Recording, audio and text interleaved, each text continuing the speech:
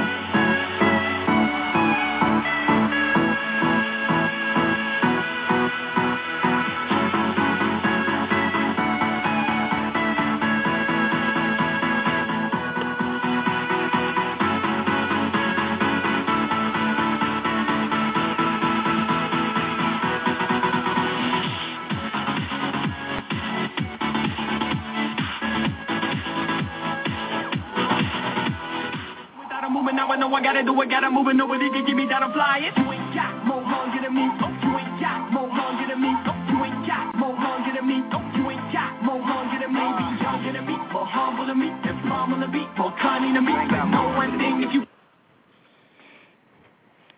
Hello, good evening. This is Peggy Emanisi. Welcome to my show. I'll be bringing my co-host on, Melissa M. She's also the editor to my book, Rainbows, Butterflies, and One Last Hug. So give me a second, I'll bring her on with me. Hello, Melissa.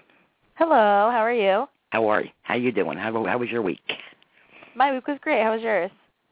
Oh, terrific as usual. Well, you know what the show is about tonight, and we're going to, right? I do. Yeah. Okay, we're going to talk a little bit about my hometown, Croton on Hudson, New York. Born and raised. Our family, Melissa's dad is my brother. We're one of 6 children. He is now a minister, Montrose, New York. And Melissa's a teacher, an editor, and my co-host on the show. So what do you think of Croton? I think there's a lot of historical significance there. Like, I think there's more to it than most people see, like more than meets the eye. Right. I think it's a beautiful place. I love that there's little shops and little restaurants and sailing. I love all the ideas of all the outdoor activities that you could do there. I just think it's a beautiful place to live. So it definitely is, and it's about 30 miles north of New York City, and one of the biggest, next to Grand Central, I would say the biggest train stations there is. Did you know that a bunch of movie stars lived in Croton at one point, and celebrities? I did know that a few. I know you told me about a few of them, but you can tell me the rest. I really want to know, like, all the stories behind Croton. I think it'd be really interesting.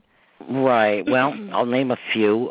Jackie Gleason from The Honeymooners and the movie Minnesota Fats. And there's a place in Croton that actually we lived when I was first born, but our buildings got knocked down to put the new Route 9, as we call it, through. And right across the street there was a place called Honey's. You know the restaurant, Melissa. It's now called Tavern on the Landing. I grew up in that place, basically. And do you know that at one point they had a pool table in there, and your grandfather, my father, played pool with Jackie Gleason? No, I didn't know that. Yep. They actually played pool together. And Jackie lived out on the outskirts of Croton, like I know him personally. Dad knew him. He lived in what they call the Roundhouse on Furnace Dock Road in Croton. And then we had, do you remember the show Candid Camera I don't know if you're too young for that. No, not really. Well, it was a funny show. They would catch people in doing awkward things and kind of set them up. And the guy head of the show was Alan Funt, and later his son Peter took over for him. Alan Funt lived at Whitegates on Mount Airy, where your great grandparents, when they came over from Germany, my great grandparents, your great great grandparents lived, and he lived about maybe a mile up the road from them. And I actually went to school with his son, John, and Alan was ahead of the show, Candid Camera, so that's another celebrity from Croton. That's really cool. And then it kind of is that. And, you know where we lived. We lived next to the Carvel stand, the big hangout right next door to it. And it was kind of like a thrill to see Alan Funt on TV and then come home at night in his little Jeep and ride down to the Carvel getting ice cream. You know, it was a wow moment for me as a kid, you know. Yeah. Who was the famous person that you said that, I think it was you said Grandma was sledding down their driveway or something? Yes, we're going to go to her next. We got a few more. Gloria Swanson was a famous silent movie actress, and she lived at going up around the bend on Mount Airy. And for my callers around the world, Croton is a big thing for me because I grew up there, but, there's a lot of trivia here. I'm sure the names I'm throwing at you, like Alan Funt and Jackie Gleason, I have some more. But Gloria Swanson, I think it was back in the 20s, was a silent movie actress. And my mother was I don't know what you would call her, a rebel, I guess, as a kid. Just like daughter, like mother, right here. And she had just, her parents, I remember the story, her parents had just bought her a brand new briefcase for school.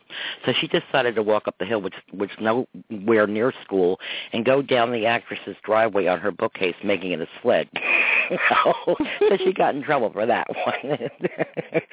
I guess we could use that right about now if we don't have a sled with all the snow we're having here in New York. Yeah. I feel like we're in Alaska right gosh. now with all this snow. Oh, heck yeah. Well, we have some other stars that lived in Croton. Actually, Peter Strauss from Rich Man, Poor Man in several movies. Do you know Peter Strauss? No. Okay, he was pretty famous. He actually went to school. He was about my sister's age, 67. And he used to hang in the local, over on Grand Street, the local soda shop back in the day we used to all go to, called Scoop and Judy's. And he hung out there also, and he's known all over the world for his acting skills. And then we also have another fellow that I guess Greg was a little younger, named Greg Wangler. He was the guy on the Folgers commercial coming home at Christmas time from school, and the parents smelled the coffee. I don't know if you recall that commercial, but you can get it online. It's pretty cool. And he was also on the, I think All My Children. I may have that wrong because I put that in my book, but he was on a couple of the soap operas, and he starred in many movies. Also Kathleen Beller, who was in Dynasty. Do you remember Dynasty, Melissa? That may be before your time. No. Okay. No, before my time. How many strikes do I get before I get off base? Okay. It's okay. I like being educated about all these people, though. It's interesting. Yeah, well, Kathleen actually was very good friends with my husband's brother and his wife, and along with her sister, Janie, who I've gone to many functions with, but Kathleen was on Dynasty. And there were quite a few other actors and actresses and what have you in Croton. Do you know there were films made in Croton also? Yes, that I did know. Okay, which ones did you hear about? Oh, I don't have any specific names, but okay. I do know well, do you know the actual Tarzan was made in Croton? No. Yes, Tarzan, yep. Tarzan was made in Croton with Johnny. People call in if you want, because I can't, I'm thinking of Worcestershire sauce. Oh, geez. I can't remember his last name, but I'm good like that. But anyhow, we're going to be talking about, like I said, some of the history of Croton on Hudson tonight, my hometown, and like I said, and some of the urban legends that were shared, through my parents and grandparents to me, and what's truth and what isn't truth, who knows. But some of the movies I just want to run by were War of the Worlds was made in my town, Reds, and Red Dawn. And let's see what else we have here. I think we have a few others. I actually have a script tonight, people.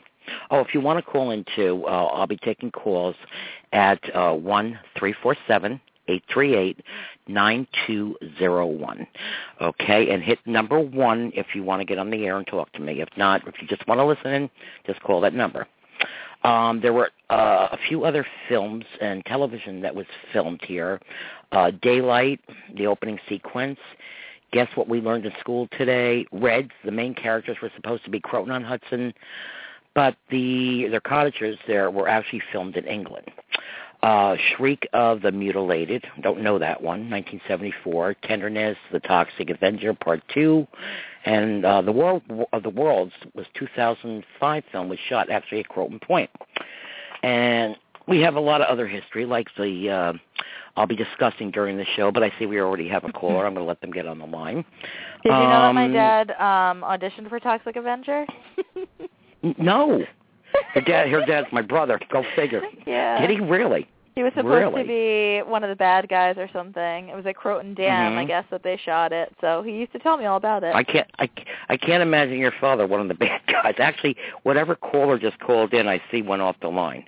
So I don't know what's going on here. So I guess we'll chat a little more. We'll give him a few minutes. Yeah, sure. And we'll be talking about some of your events in your town or some of the things that have happened or legends of your own towns. Let's see. Well, you've heard of the Van Cortlandt Manor House, I'm sure. Yeah. Yeah, okay. In pre-colonial times, Croton, and I may say this wrong because I'm not good at this. This is why Melissa's my editor. In the pre-colonial times, the Kitchewunk Indians were part of the Mohican tribe, lived in our area. And in 1609, Henry Hudson sailed up the Hudson River. And then in 1677, I won't go through all the years one by one, but I don't want to bore you, Van Cortlandt Manor, I guess, began, which is now restoration, part of the Sunnyside restorations, and adjacent to Sleepy Hollow, the legend of Sleepy Hollow. But my caller's back on. I'm going to pick them up, and then we'll get a little more about Croton history. Okay, hold on 1 second, please. Hello, caller. Hello. Hi, Tag. Hi, who's this, Norma? Yeah. Oh, gosh, I thought. I could tell your voice right away. How are you, Norma? Sure you could. What's going on? It's Johnny Weissmuller. Thank you. You know what? I'm thinking of Worcestershire sauce. Melissa, this is Norma. Norma, this is Melissa. Hi, it's nice to meet you. Hi, Melissa. How are you? How are you? Good. Norma gave your grandfather a nickname. Were you the one that gave him the nickname? Edhead? Edhead. We called him Edhead, Melissa. Norma knew Grandpa real well. Aww. She bartended at the local bar, and I'm going to give Bose a little bit of a plug on the show. The Grandstand on Grand Street, where my husband's family grew up in the little stone house, which I'll talk about. Yeah. And actually today there was a fire from what I hear. Right next door to that. Next door, yeah. That's kind of ironic because one of the things I was scheduled to talk about, I was going to tell a little bit of the history of Croton Dam and that actually that house was built because my husband's family came over. He kept telling me all his life he was Austrian, but it was wrote in Croton history, Italian. I know they were. So Anisi, yeah, come on. But anyhow, and the great-grandfather's name was Balisernio. Come on. But anyhow, that house. I'm sorry? If you go down to the St. Augustine's, the old cemetery in St. Augustine's, the original old Mr. Anisi is probably the grandfather. I know. He built his own stone. And that's who my son was named after. The same stone that's on that house. Oh, yeah. Yeah, Marcus, right? Yeah. Yeah, my son was named. That was my husband's grandfather and my late son Marcus's namesake. Yep. Yeah. Yeah. Uh-huh. Yep. So, but those stones, that house was built with the excess stones from Croton Dam, which I was going to go into. We in Croton refer to it as the gingerbread house. And I was almost floored when I heard about the fire today right next door. I'm like, oh, my goodness, I'm going to talk about this house, and this happens, you know. I'm not sitting here with voodoo dolls. I'm listening to this from 2 in the morning till 5. On the scanner, I heard all the whole... On the scanner. The whole meal with the fire. Is the fire still going on or what? Yeah. Oh, my gosh. 168. They thought it was 168 Grand Street, but the guy went out and said he smelled smoke. They thought it was just a chimney, but yet flames were coming out of the back of the house. Yeah, because the grandfather's house, if I recall, was 172, so it must be 170 grand then, right? 70, yeah. Yeah. But was there any occupants in the house, or? No, it's vacant. It's vacant. Oh, my goodness. People had just moved out. I guess they got evicted or whatever. The guy who lives in Colorado who owns it doesn't really live around Croton. Is it suspicious at all, or? I don't know. They're probably going to Well, I'm sure they will.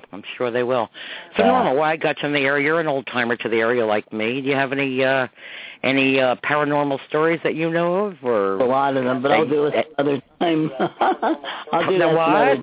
Yeah. Oh, okay. That sounds good. Just wondering, did you forget Russ Harper's son? Russ Harper's son. No, I don't. I didn't remember that. Oh, yeah. You forgot him. What movie was he in? Russ is one of the. I grew up with Russ, and he actually was one of our police force in Croton. Of course, he still is. Oh, is he? Hey, Peggy, I have one more actor for you. Yeah, his son. Melissa might remember that movie's name. Well, Melissa's quite young. Melissa's young. Younger than me. She was the mother. Remember when they tied the mother up in the basement and the father? Jamie Lee Curtis. Really? Was it like Halloween or something? Parents, no. Like they were punishing the parents. It sounds like something that would happen at our house, Melissa, huh? No, I'm kidding. It was actually me, the star. No. And Russ was in the movie, too, at the very end, as a cop. Really?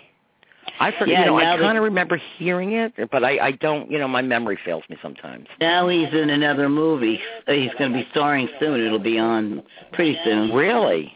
Wow. Yeah. Wow. Yeah, you better check I guess up. we did have some famous. Peggy Sue.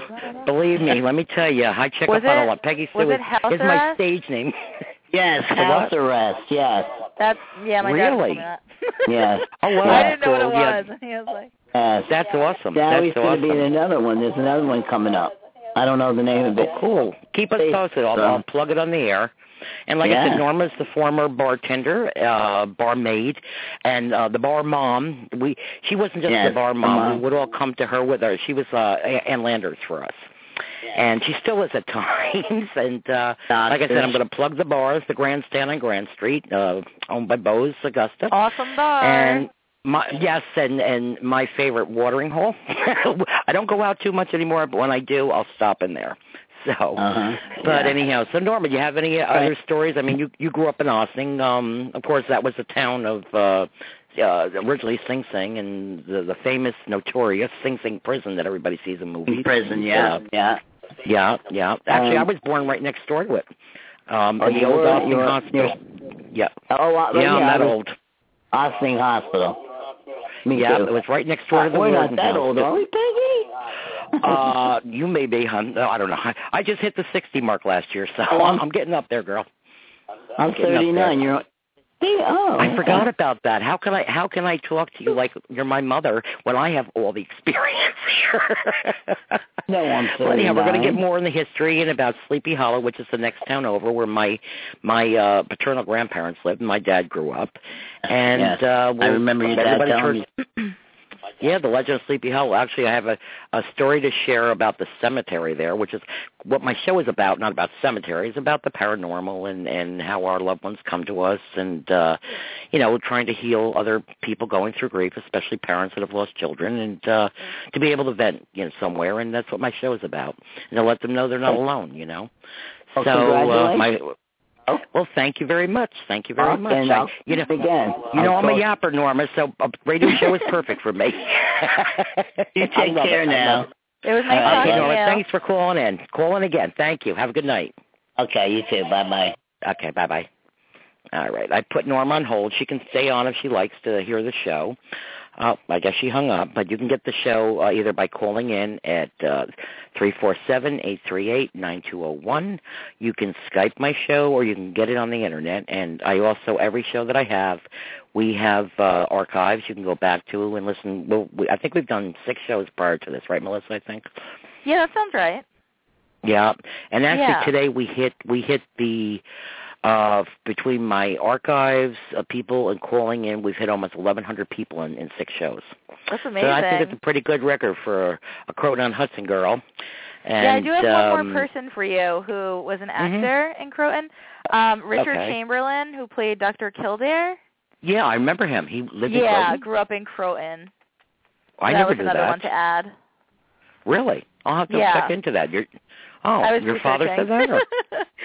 Wow.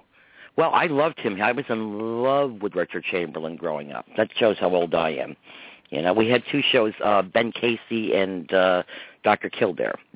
Oh, and you know what? I'm going to mention another famous person in Croton, and I actually, for years I owned my own home care business for the elderly.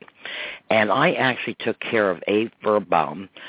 He worked for the New Yorker, an artist for the New Yorker magazine.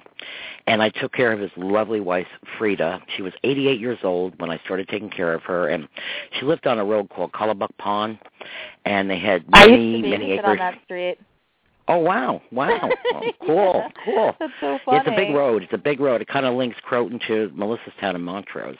But to make a long story short, I took care of Frida, and she shared all his original artwork with me. And the thing that you just reminded me of the Dr. Kildare, the Ben Casey age, there was a fellow on the show on the Ben Casey show, and I forgot his name. He was the older doctor. If anybody remembers his name, call in.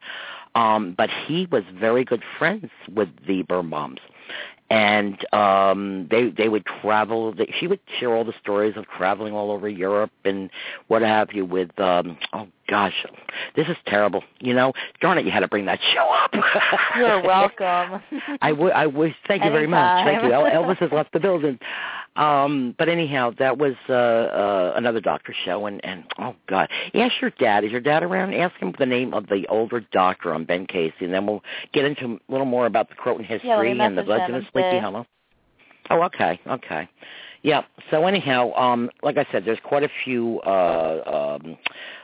states in the area, a lot of people that, come from the city because it was so close to New York City, but yet they could actually enjoy the country life a little bit.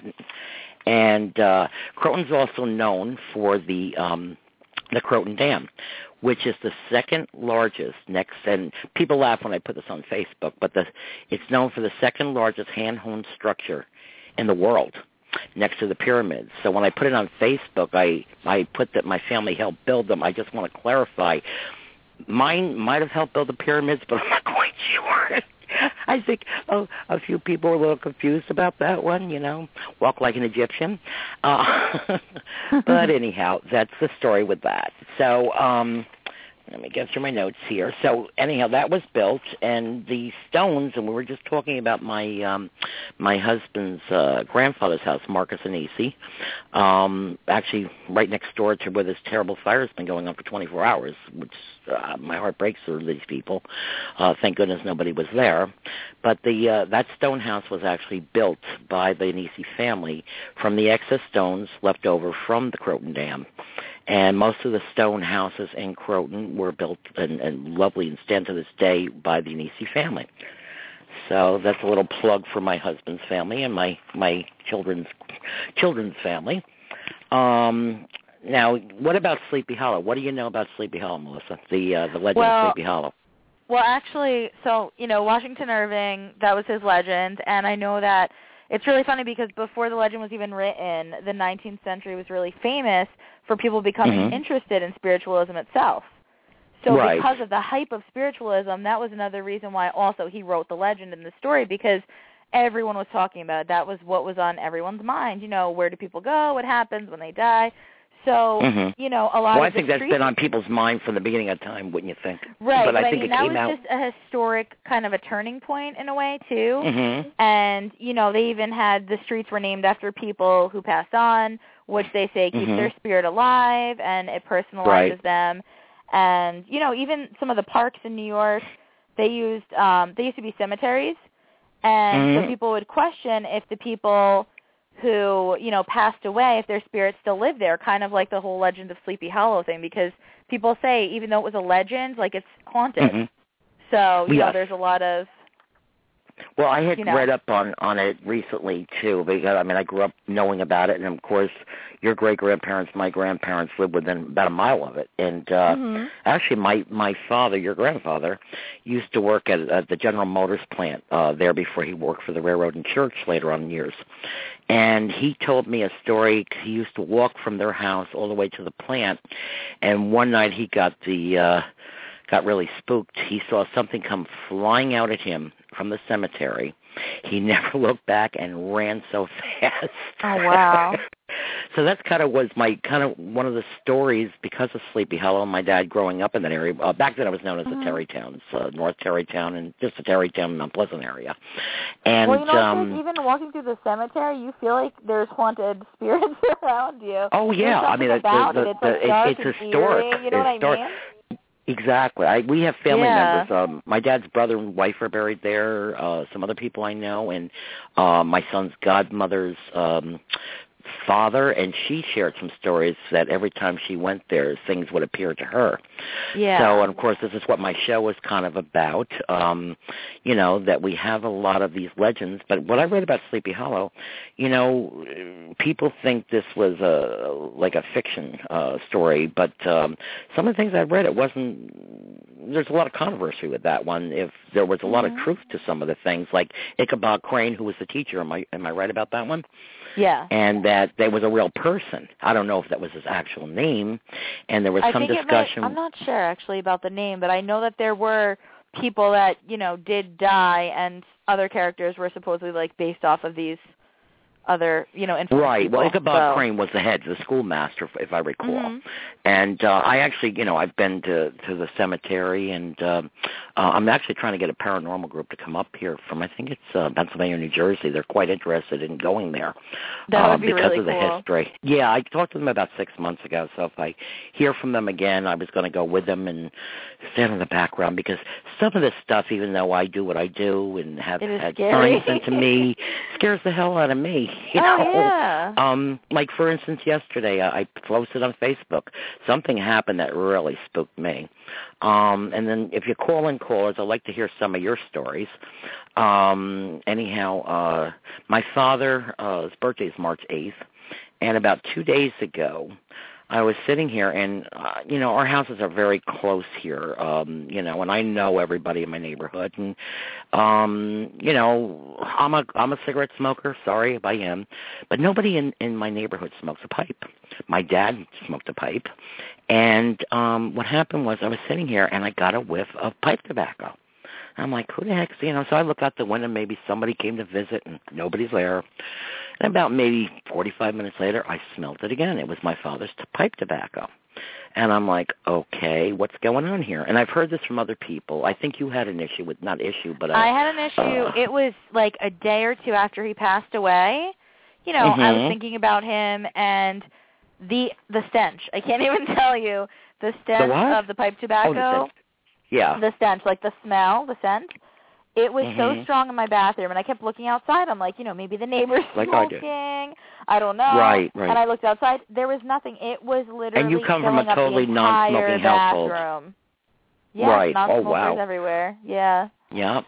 I mean, being that I smoke, it's hard to tell sometimes. Without a doubt, it was him. It was the day after he passed away, and I just feel like he was just trying to say, like, you know, I'm here. you know. Well, I'll tell you, it wasn't only that. That kind of was an alert to me, because I was kind of putting the program together for the show tonight, and my first interest in any, if you want to call it paranormal, I call it more spiritual, because I believe in God and Jesus, and I believe in the white light. I don't practice anything. I'm a Christian woman. I just happen to have unusual experiences, especially since the passing of many relatives. including 2 of my children with cystic fibrosis, well in their 20s. But I'm sure if you've heard my other shows, you know about that, or read my book, Rainbows, Butterflies, and One Last Hug. But anyhow, my father sparked an interest in when I was a kid, because he shared some stories about walking past Sleepy Hollow Cemetery and the thing come flying out at him. He didn't know what it was, but he wasn't going to stop to walk. And Grandpa was a tough guy, so that kind of freaked me out a little bit, knowing how strong my dad was, and that bothered him, you know. And he also shared a story. My dad was also the sexton, the groundskeeper and what have you for St. Mary's Church in Scarborough, which is right next to Sleepy Hollow in the town. And he shared a few of the stories that happened, unusual stories at the church itself. One of those, the sexton that he took over for, prior to him, his wife had passed away. And I remember my dad telling me how this fellow was working, I guess, breaking my father into the job. Him and my grandfather were working together at the time there. And this guy felt like a silk skirt go by him on his leg. I guess I don't know whether he was wearing shorts or whatever. And he got a call a few minutes later. His wife had passed away, and she used to always wear silk skirts. My dad also told me a story about coins out of the blue would roll up the aisle in the church aisle and roll back for no apparent reason. So, that sparked my interest to some of this stuff. So since I was a little kid, And there was one other story that my parents had told me. They lived in a few apartments before they bought the house in the Harmon section of Croton. And one of the apartments they lived in, my parents were woke up in the night, and they see this guy standing near their bed with and this is back in late 1930s, but he was dressed from an earlier time and had a big, what do you call that, smoke, what do you call it, the top hats, Melissa, a smoked one, or? What is that? I'm sorry. The big top hats, like a cloak, a dark cloak, and a big top hat. I don't know if there's a specific name for that or what have you. If there's a term for it, I usually call it a top hat, to be honest with you. Yeah, I don't know what. I think that some people back in the day, I don't know, I wasn't born then, but call it a smoke hat or something. Well, he was standing by their bed, and he turned around and kind of walked right out the window. And that freaked both my parents out. That's so creepy. So as time went by, they told me that they had found out there was a former owner of that house that had committed suicide, and that's how he was dressed. So, I mean, some people may think, oh, she's nuts, she's making this stuff up. But I think from a spiritual standpoint, we are hearing more and more with shows on now, like Teresa Caputo's. I always bring her up, and former, the one I sound like, Sylvia Brown, who I really wasn't into, to be honest with you. John Edwards, Cross Country, not plugging anybody, but I think more and more people are realizing that our loved ones are still around us, and I believe that God does let them comfort us by showing signs, like the other day with the pipe smoke and and because I was thinking about my dad a lot because of putting the show together and the Sherry stories. Sherry, here we go again. He loves Sherry. Yeah, I feel like he was appearing to let you know, like, everything's okay. Exactly. It's his birthday. He's trying to make his presence known in your life, so. Exactly. Because to be honest with you, my father's been gone, he died in April of 93, so almost 21 years. He'd be actually 103 this year.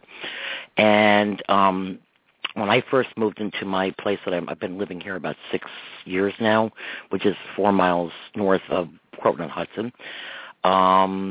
And when I moved in here, it was his birthday the following, year, and I was sitting on my deck, and my kitchen's right near the deck. And this was the first time I had an unusual experience with I would say a music box that you have to press a button to hear, to play the Christmas carols. It plays a carousel thing from Avon back in the day. And I'm sitting on the deck, and I'm saying, Dad, gosh, I miss you. He was my buddy, my karaoke partner. We used to sing together. My dad was also a musician. He actually had a song in the Hall of Congress, or what do you call it, the Library of Congress, that I found out recently. And he was an accordion and violin player. He also played with the violin with the Westchester Symphony Orchestra in the 30s.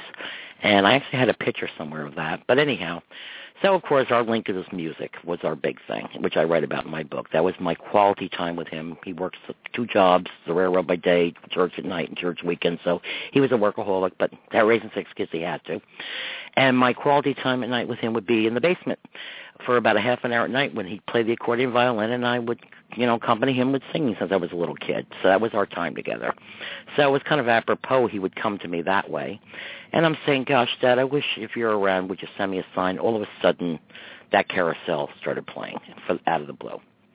And the only other time that happened was the last day that my son was home, which I'm going to share in my next book coming out, Raising Hunters in Heaven.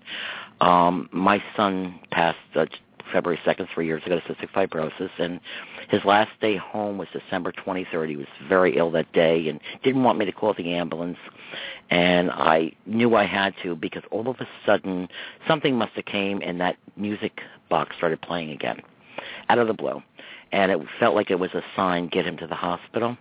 He called the ambulance, thank God. By the time they got here, his blood pressure was 75/11. He was almost gone. He lived another month and a half, close to a month and a half, but that carousel has been like alerted me to other ones around me, okay? And like I said, my next book will be sharing more and more of the stories. My first one has a lot of, if you want to call it paranormal, I call them spiritual, because I'm comforted, and I think most bereaved parents or anybody that's lost loved ones are comforted by the signs. Melissa, why don't you share some of the signs that you've received over the years? Well, I've had a lot of people even come to me in dreams, like after people have passed away, with a lot of like words. The butterflies and the rainbows, which I talked about in the last couple of shows, feathers, the animal world. Like I'll see a lot of like white doves around when I think about people that passed away. Right. I think the most significant with you is the feathers, though. We've talked about that on one or two shows. I think so, too, definitely. Like, I always see white feathers every time. Yeah, it's not like, share about how it's always on your car, usually when the time you and I do an event or something related to our work, our spiritual work and, the books and what have you. But it's not just one feather. Whenever somebody around us either passes away or a book comes out, I'll get white feathers all around the car, even when I'm at work, like, I'll follow a path that I've never, like, followed before, and, like, feathers will just find their way, like, right in front of me. Like, I'll just start walking, and there's feathers there, and I'm not even walking. And we're not talking one feather. We're talking but I'm talking, like, tons. 20, 25 feathers, just pure white. It looks like angel feathers to me. It doesn't look like a bird. But for me, that's my most significant sign, I think, is the white feathers every time that you and I do something, like, really important. Exactly. And you've had the rainbow sign, which is, my Rainbows book, the title. Several times, yeah. Yep. And maybe we should talk a little bit about what, right before my first book came out, and you were still at college, she went to school to become an editor, am I right? And I just felt after 7 years this book needed to get out. So, and she was my editor because I write it, I need her. This book would have not been complete without her. But I just felt it was time to get out, and you were so busy at school. But let's talk about the knocking, and when you were off campus. Tell the story, and I'll tell my part of it. At my apartment, it was around midnight, and I was working on the book, and I was going through it and started editing it. And the first night that I had started going through the book, I'm trying to go to sleep, and I was studying and everything, and I kept hearing knocking on my walls, constant knocking, not just one time. How many days did this go on? What? It went on for a few days, right? It went on for a week, and then all of a sudden I said to one of my roommates who lived in my apartment with me, I said, I keep hearing this knocking. I don't know what's going on. And she said, I'm hearing it, too, on my side. We were on separate sides of the apartment. And I was like, you heard it, too? And she said, yeah, and she's very spiritual. She's very much like me.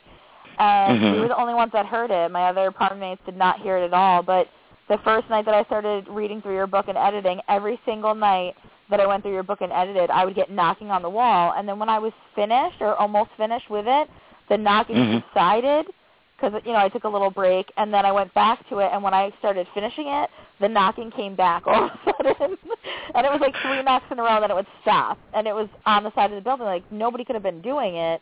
It was right outside only my wall and my apartment mate's wall, so it was crazy. Well, how did we find out that it was happening to both of them? You were up, and she was up in Binghamton, New York. I called you in the middle of the night, and I was freaking out because I was like, I can't sleep. There's constant knocking on the wall. And what did I tell you? The next day, and you're like, there's knocking on my roof. There's knocking on my door. I'm like, oh, my God. And what did I tell you? You said the same thing was happening to you. Yes, we was at the time. I was, in a relationship, and we were living together. And he did all sorts of, construction jobs and whatever. And he took care of everything, the outside, inside of the house, and whatever. That's what he did for a living. But anyhow, so he knew the house inside out. I started to experience the very day that Melissa was getting it up in Binghamton, which is how many miles from where I am? I mean, a couple hundred. I don't know the distance. Yeah, it's quite a distance. So neither here nor there. Even if we were like now, we're up and down the street from each other here. But I was also experiencing the knocking on my roof, and my boyfriend. I kept saying, what is that? Because maybe there's a branch. I have a large tree over my house, and I live right on the river, on the Hudson River, where I live. And, we get a lot. The wind is heavier here. So I'm thinking, maybe the wind's blowing, the branch is going to break off, go see what's going on. He goes outside to check. There was no branches. There was nothing, no reason that I would hear this knocking on my roof. And it was happening to Melissa and I at the same time, and all I kept hearing, or feeling within myself was, I have to get this book out for some reason. And after 7 years, it's got to be now. And so, and I thought about it after Melissa shared her story, and we were both experiencing then I'm thinking, well, it's time to knock that book out, And we did. It took a few more months or what have you before it was published, but it was time. It was time. It was about, 4 months later it got published, would you say? Or Yeah, I would say about 4 months after we started, just because we had to put the pictures in. And it was, with the publisher, it was a lot of work. Yeah, so. that was we a did tough a lot one. of Let me tell you something, my friends. If you ever want to publish a book, good luck. If you think you're going to get rich, unless you hit the New York Times bestseller, I am on the bestseller list on Amazon since it's come out, but this ain't a way to get rich. More importantly, I mean, we all want money. Who's going to lie about that? But they make the money. We don't. The most important thing to me, being what I've gone through and my calling, I would say, in life, and in Melissa's too, is to help other families that are going through grief by the signs that we're sent. Where we don't do it for quote unquote. I mean, we've been persecuted at times by other Christians. But there's always going to come negativity where there's also positivity. You have to kind of take it from where it comes from. Just know that even if people say things and it's not the nicest thing in the world, you don't have to take it to heart. You don't have to let it in. Just let it go and live your life and be around nice, happy people and just spiritual love, Christian perch, and you don't persecute others, or you shouldn't belittle, because we shouldn't judge each other, Right. Like everyone's entitled to their own beliefs, but you don't have to bring other people down with them, That's just how I live it's just like my life, so. Any religion in general. I mean, there's Christianity, there's the Jewish population, there's the Mormons. Everybody has their belief. No one has the right to tell somebody else what to believe. Right. Like I've said before, you can either listen to my shows or watch my Facebook or read my books and make your own decision. I mean, I'm not, tying you down or twisting your arm to do so. If you're interested, fine. I'm open to other people's views. That's not a problem. But when it becomes a form of negativity or harassment, because we're both talking and trying to teach about the light and the Spirit of God and Jesus, I think we should work together and not against each other. Yeah, and and I feel like there's only been a few actually that knocked it down or whatever. But and like I said, I'm willing to listen. But when they come to actually downright harassing me, I don't find that very very godlike. I think there's a nice way of doing things, the right way of doing things, like anything in life, in the wrong way. So I just want to get that point across because it's happened to me a few times now. And, like I said, if you don't believe what I believe or believe what I see, then don't listen to the show.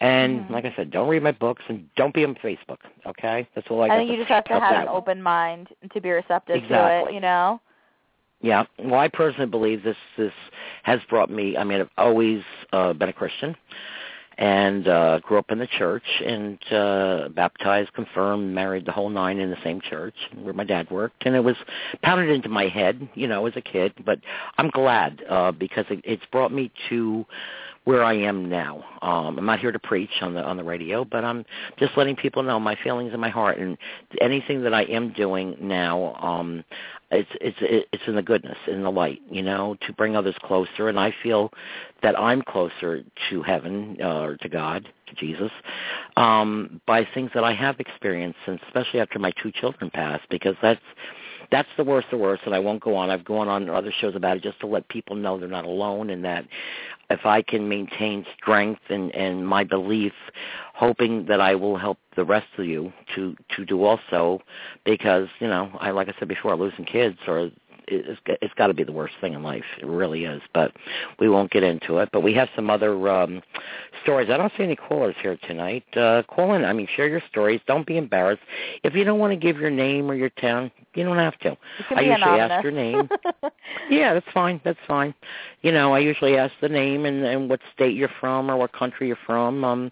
Actually, my show is all over the world. If you're within the States, you call the number and call into the show. And I believe you can get it on just the Internet if you want to hear the show. But it can also be Skyped around the world.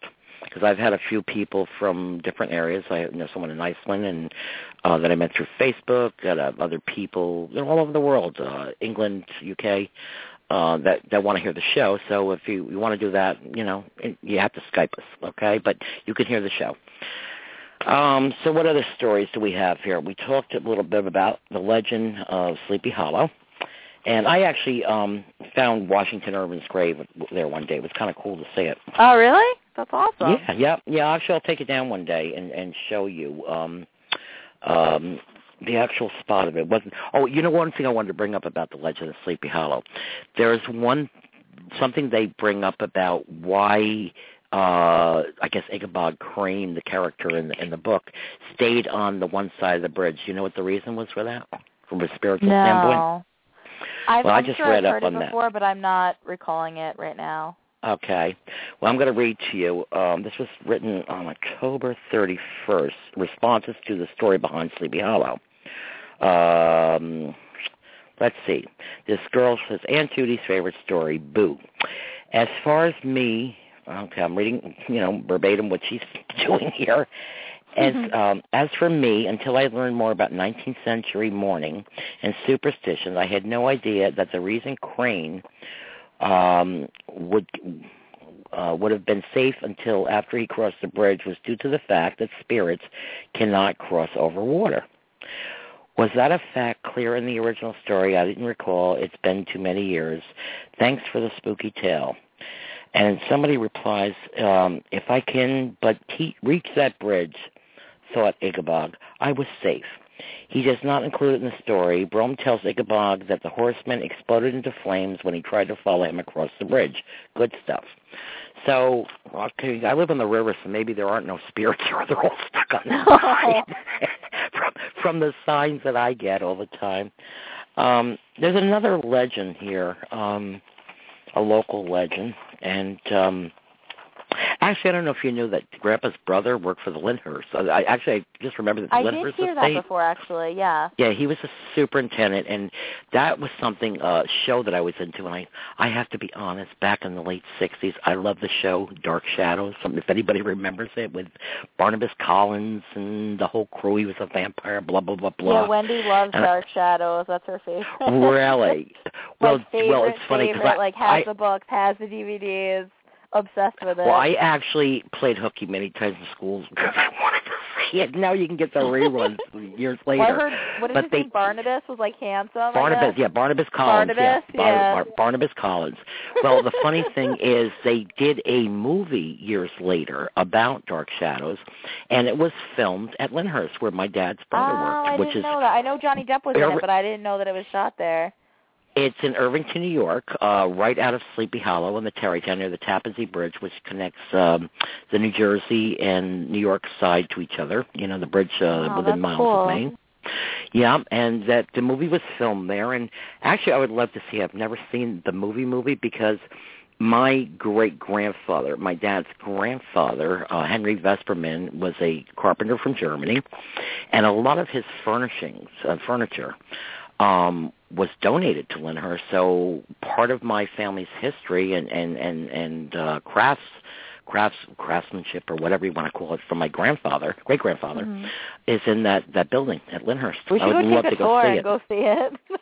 Oh, heck yeah. You know, now that back in the day, I could have went for free. I don't know what it cost, but my uncle was always telling me to come down. It was one of those things like everything else, like, when I get a chance type of thing. And now I could kick myself for not going then. But I would love to.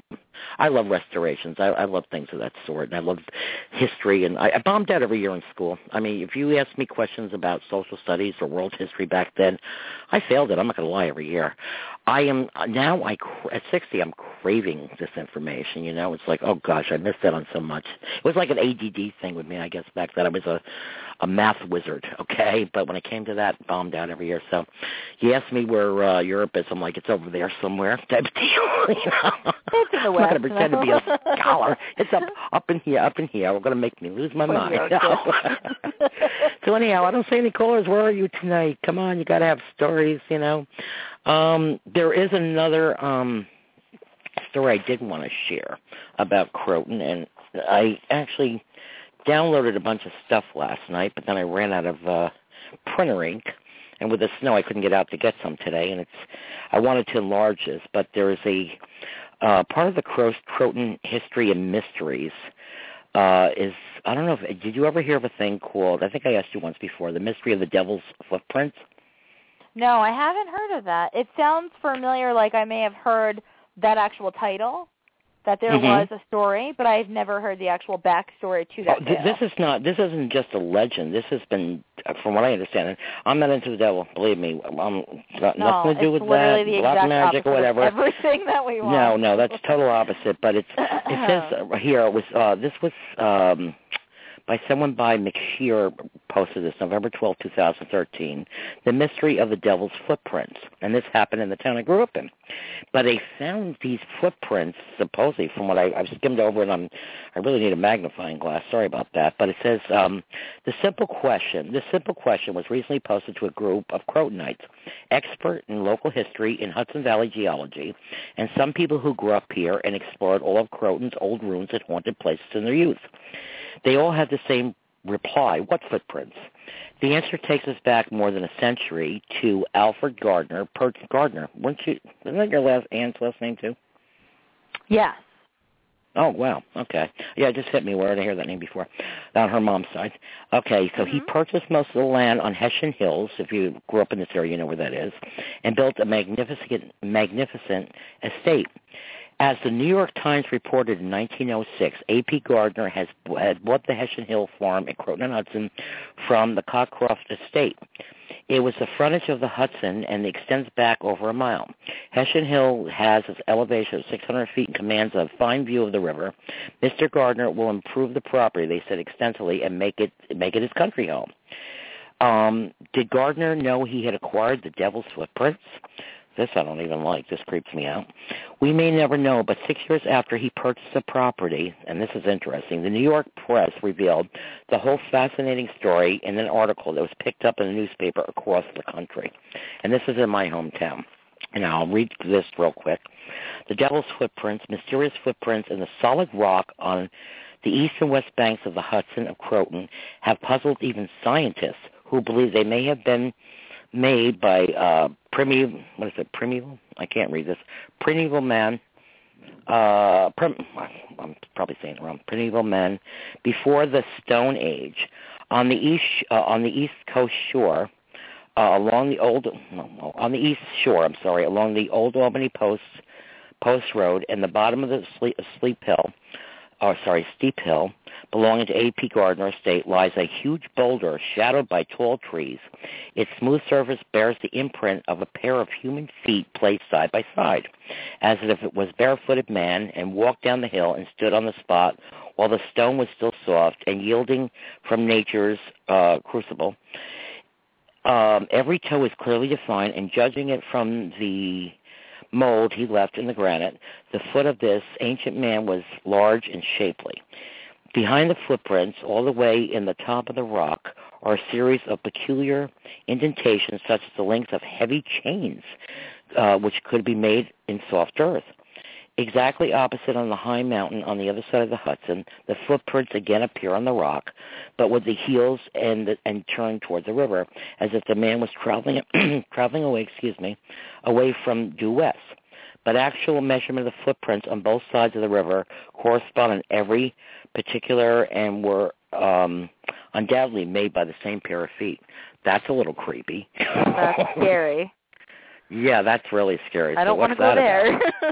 No, that's not where we're going. But this happened in Croton, and yeah. And this is something that was published in newspapers countrywide and all over the world. What have you. I never even heard of it. Wow. To be honest with you, I was doing some of my research last night, which I tend to do, and I stumbled across this article. I think right now that's where the big golf club is up in Croton.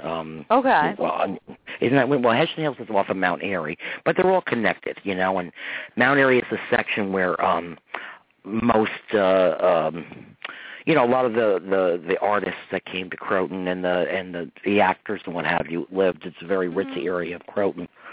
Did you ever hear about the haunted warehouse in Croton?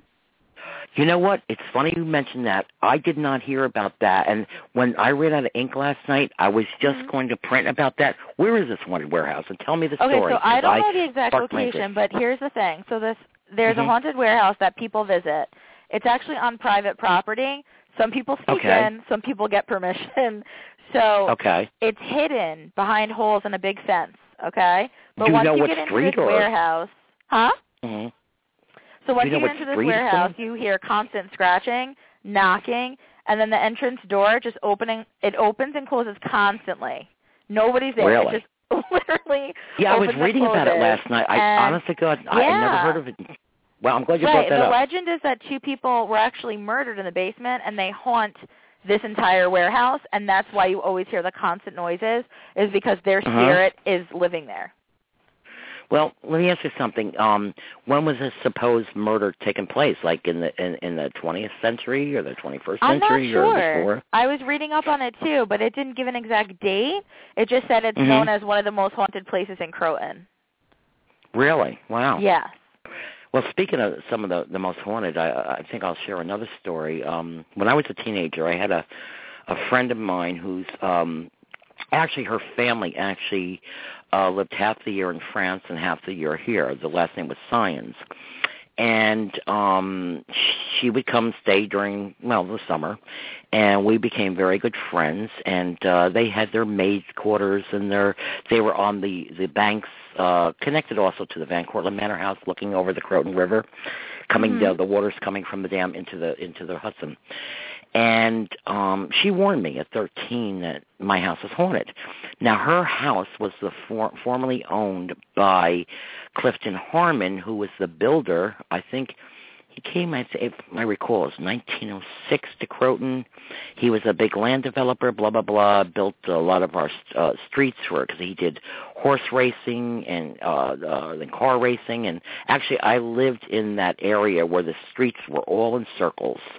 There was a little controversy over in my book because someone had corrected me that there was one circle near where he lived directly where he actually did the racing, but I was told different. So, but anyhow, it's neither here nor there. This was his house. He was also with, I wish I could remember her name. If anyone knows the name listening from Croton, there was an actress, a singer, opera star, or what have you, he was with. And I don't know whether, I guess it was his mistress at the time or whatever, but this house was the actual house off of Nordica Drive in Croton. Nordica, that was her name, Nordica. Duh. Okay. Erica Nordica or something like that. Yeah, what gave me the first hint, right? This blonde thing's got to go. So anyhow, this was his actual house. Of course, I think, as years went on and renovated and what have you. But my girlfriend, her name was Magic. We had stayed, yeah, I know. That's cool. We were like 13, whatever.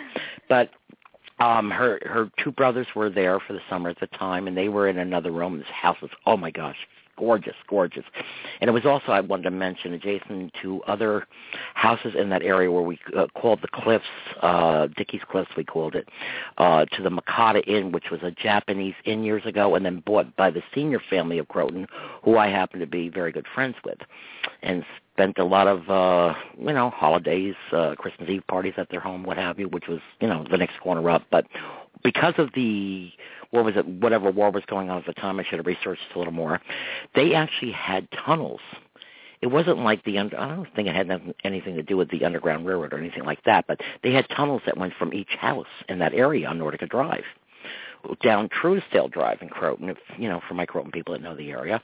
But anyhow, that night the maid was off, so we slept in the maid quarters. And they had a big picture on the wall, and if you opened the picture, it was the actual tunnels to the Makata and the former Makata Inn. And you can research this all on Google if you want. And, I have to say, I think it was the first time that I've seen anything spooky in my life, okay? We were kind of goofing like teenagers do and what have you, and sharing stories and talking about boys and the whole nine, when we both heard a noise. Well, if I recall, that tunnel, and her brothers were in the other room, so they weren't even near the maid's quarters at the time. There was no way for them to come into it. But all of a sudden, where the picture hung, the door, opened up by itself. And we both saw an apparition. Well, I think that was the last time I stayed at that house. Yeah, I think you were a little bit scared to stay there after that. It freaked me out. And then it's funny, years later, one more thing I want to share about this house, there was I don't think they're still published anymore, the Daily newspaper in New York. They did a big article on the people after the Sciences moved from that home, the people that had bought the house, because she had shared there were weird things happening all the time there. But they actually did a ghost story on that house with the next owners, that they were actually, things were dripping into pots and pans and looked almost like bloody. So I don't think it was good spirits in that house. No, it sounds good, like bad, negative energy whatever. to me. Oh, yeah. So I'm glad I never stayed there again. And like I said, it was gorgeous. I mean, it was like, wow. It was definitely a wow moment. But after seeing what I saw, it even scares me, Yeah. And, I've had things like this before. I mean, there's, have you ever seen an apparition yourself or Me? felt like you've seen something? Yeah. I haven't seen an apparition, no. Uh-huh. Yeah, I've more felt things, you know what I mean? Like a cold right. gust of air around me, or We I actually get have signs, taken some but I've pictures never where seen things an actual ghost ever. Yeah. Well, we have pictures, you and I both, that things have appeared. Yeah, we have that orbs, definitely spirits well, and we have things some, like that, but I've just never literally seen, you know what I mean? Ghost. Like in the flesh, because they're not really in the flesh. I'm going to share a story that I'm sharing in my next book that I don't think I mentioned on the show before. It's from my late son. My daughter passed Mother's Day 2002, my son February 2011. I don't know, did I talk about this on the show? I don't remember. But my son, it was New Year's Day, a month and one day before he passed, and I usually slept at the hospital with him, but I have MS, and I was under the weather, and the doctor said, you have to go home and rest. And so when he was at the local hospital before he got transported to his main hospital in the city. So it was New Year's Day. I spent New Year's Eve with him and Christmas Eve and Christmas Day that year before he passed and whatever. And he was pretty sick, but yet he was coherent at the time. And I'm getting ready New Year's Day, which happened to be my husband and their father's birthday, who passed 9 months before my son. And the phone rings, and it's my son who's, as sick as he was a brave soldier. He was crying. And I'm like, oh, my gosh, what's the matter? He goes, Mom, you got to get here. And I'm like, well, I'm on my way. He goes, no, you don't know what just happened. And it's very coherent. And I said, what? He goes, Meg was just here. Meg was my late daughter. I said, what do you mean Meg was there? I said, maybe you're dreaming. Did they give you something to sleep? No, Mom, I was sleeping. I felt something pushing on my arm. I opened my eyes, and my sister was standing by my bed saying to me, you got to get out of here. Now, he felt, because what happened was he actually belonged in the city where his doctors were, but they were booked solid, so he had to be in the hospital and wasn't able to get a bed at the other place yet, so he felt that she was coming to let him know you got to get to the other hospital, right? Yeah, exactly. That's what his thoughts. Right. We ended up going, I think the next day. They found a bed, and we went. So he found some peace in that. But he also said to me when I arrived at the hospital, this wasn't the first time my daughter came to him. And I'm like, what? And as much as I've had things, and I question things still, was he kind of embarrassed to tell you? Like, was he worried that you weren't going to believe him, or? Exactly, I think so. But he would not tell me. He goes, but I'm not going to talk about those 2 other times. Mm-hmm. He till his dying day never told me what happened. And just that day that he had to get out of there, I personally think I believe that our lost loved ones and ones that go before us come to get us. You've heard that time and time, I'm sure time and time again, that they do make appearances. And working with the elderly like I did for years, I was at a few bedsides when they passed, and I saw things. I saw them talking to things that I didn't see. And I didn't experience myself, but only through them, including my own mother, that this happened. And this is where, over the years, with everything that has happened, has convinced me that there's more than what meets the eye, And I do believe my daughter did come to take him home that day on his dad's birthday, but he was a tough cookie, and he refused to go till a month and a day later. And so I just wanted to share that story with you. And I also talk in the next book about Rally, which I've seen. You know what Rally is, Melissa? Yes, I do. Okay.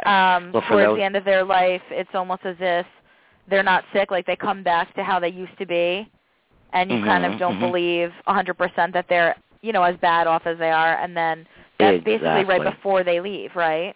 That they're almost at their best and speaking and knowledgeable and... Oh, yeah. Almost like a second wind. I would describe it as like a second wind of... I call it like a light bulb, how a light bulb, right before it blows, it gets really bright, and then it dies. Okay, well, that's my explanation of Rally. I've seen it happen with my husband, who died 9 months before my son. I saw it with my son. I saw it with my father and my mother. With each incident, it was unbelievable. It was 15 minutes before my mother passed. She had been so sick. She had Alzheimer's for 12 years, and she couldn't talk, right, Melissa? For the last 2 years, she really couldn't communicate with you. She would communicate with me through song. Yes, that's how we song. communicated. And I taught her that. And it's something that I taught her because I was working, ironically, I was a plumber with a broken toilet that couldn't be fixed because I specialize in Alzheimer's and dementia, but I couldn't help my own mother. And I was frustrated, but I did find that there's the parts of the brain, and I'm not a scholar on this one either. There's the one that you communicate with, and the reactive, the one you sing with. That's not the same part. That's, for instance, they're two completely different parts of the brain. Different parts of the brain for communication. So she has a higher degree of memory recall on the side where she can sing, as opposed to the side where she can communicate. Exactly. And, for instance, there was a singer, Mel Tilson. He was a country singer. The man had such a horrific stuttering problem. But when he sang He didn't stutter. And this happens to many people. And I found through my mother, it helped my other Alzheimer patients, and with her too. I don't know whether what came first, but we could communicate through song. And so we would sing. That's how we talked. But she couldn't talk. I mean, I would say the last 2 years of her life. But she 3 would weeks before she passed. She would call me Margaret all the time, though. I don't know if you know that. Well, yeah, that's me. That's me. When I used to visit her bedside, she would say, Margaret, and I would say, no, it's Melissa. But she swore up and down that I was Margaret when I came to visit and I was singing to her. Of course, like I said, Margaret's my formal name. You know, Peggy's a nickname, and so was my grandmother, so she may have been thinking you were either Grandma or me. Yeah. But I feel like because of what happened with her, like, she made my entire family love singing that much more because that was the only way I communicated with her. So I did everything through song from such like a young I said, age up until now. So yeah. That's why I love to sing. Oh, I know that. That's a big thing in our family. That's a big thing in our family. Well, what happened was 3 weeks before she died, I think I did talk about this on one of the show, and I won't go into the whole detail, but I was one of 6 kids. Since then, I've lost 2 siblings, but they wanted me to sign the DNR for her. I said absolutely not, unless the other 5 siblings were with me, made the calls. They were, a couple in different counties, and I said, I'm not doing this alone. So you come to the bedside, blah, blah, blah. Melissa's father, and he can, I'm sure, tell you the story. He was on one side of my mother. I was on the other side of my mother, and my mother's brother was at the end of her bed. And my mother was reaching out like she was seeing something. And she started looked at her brother and started calling him by name repetitively. And he started to cry. And he was a tough guy. So I think I did talk about this on another show. But this is the part of Rally. She kept saying his name, like talking, not singing it. And she reached out, and I looked at your father, Melissa, and he looked at me, and we both heard the same thing. She reached out with this big smile on her face, and she said, as clear as day, the angels are here. The angels I didn't know this story. Oh, yeah, ask your dad about that. Cute. I just gave me chills. Yep. That's beautiful. And she passed, ended up 3 weeks later. She held on, ended up back in the nursing home. I went to see her after my husband's aunt's funeral, ironically, the same day. I just come in from a funeral. I went to go see her. She was sitting up in the bed, and I have to say, part of the rally, and I've seen it with my son, her, my father, a few other people, my husband, the light of God I saw in their eyes. That's the only way I can describe it. Their eyes were so clear and bright and beautiful. And some people say, it's a lack of oxygen, but to me it was the light of God. Yeah, no, I definitely believe that it was the light of God. I don't think it was a lack of oxygen. Oh, no. People so here, I'm sitting with her, and I'm looking at her, and she's smiling, and I see her eyes are beautiful, and I said, you son of a gun, you kicked this. I said, you fool de man. She smiled at me. And the nurse came in and says, well, I'm going to feed her now, blah, blah, blah, blah. So I said, okay, Mom, I was exhausted after 3 days of wakes and funerals, and I left the nursing home. And I lived about maybe 10 minutes from the nursing home. And I was starting to walk in my door, and my brother from the next county calls me, goes, Peg, the nursing home just called me. You got to get back. You got to get up to the nursing home. Mom's about ready to die. I said, wait a minute. I left her 10 minutes ago. She was fine. Well, I turned around, got back in my car, went up there. I got to the door. She was already gone. So she ran to say goodbye to me. My husband did the same thing, was on full life support for the last 2 months of his life. Went to see him. I had him in one ICU. I had my son in another ICU, both in the city at the same time. Something made me get a cab that day and go over to the hospital. My husband had come out of the coma. He was trying to talk to me, trying to pull the ventilator out, the whole nine, and asked me what happened to him. Looked healthy. I thought he was getting better. 7 hours later, he passed. Okay. My dad, the same thing. He just looked really good, and then I think it was like a week later, he passed. But that's part of the rallies, the light bulb, getting bright and then burning out. So I think it's like the second wind. God lets them come back and say their goodbyes to you, It's a topic that I go into more detail in my next book, and I find quite interesting, because I've seen it happen so many times, and just the look on their face, it's got to be the light of God, the light of God, So they're between both worlds and what have you. So, but anyhow, I don't know what's up, Melissa. there ain't no callers here tonight. That's okay. I think they're listening to our really interesting stories about the hauntings and just trying to take it all in, you know? Maybe they'll call in a little while. Yep, that's not a problem. Like I said, I mean, don't be bashful if you want to call. If you don't, we'll just talk, you know. Trying to think of some of the other things that have happened.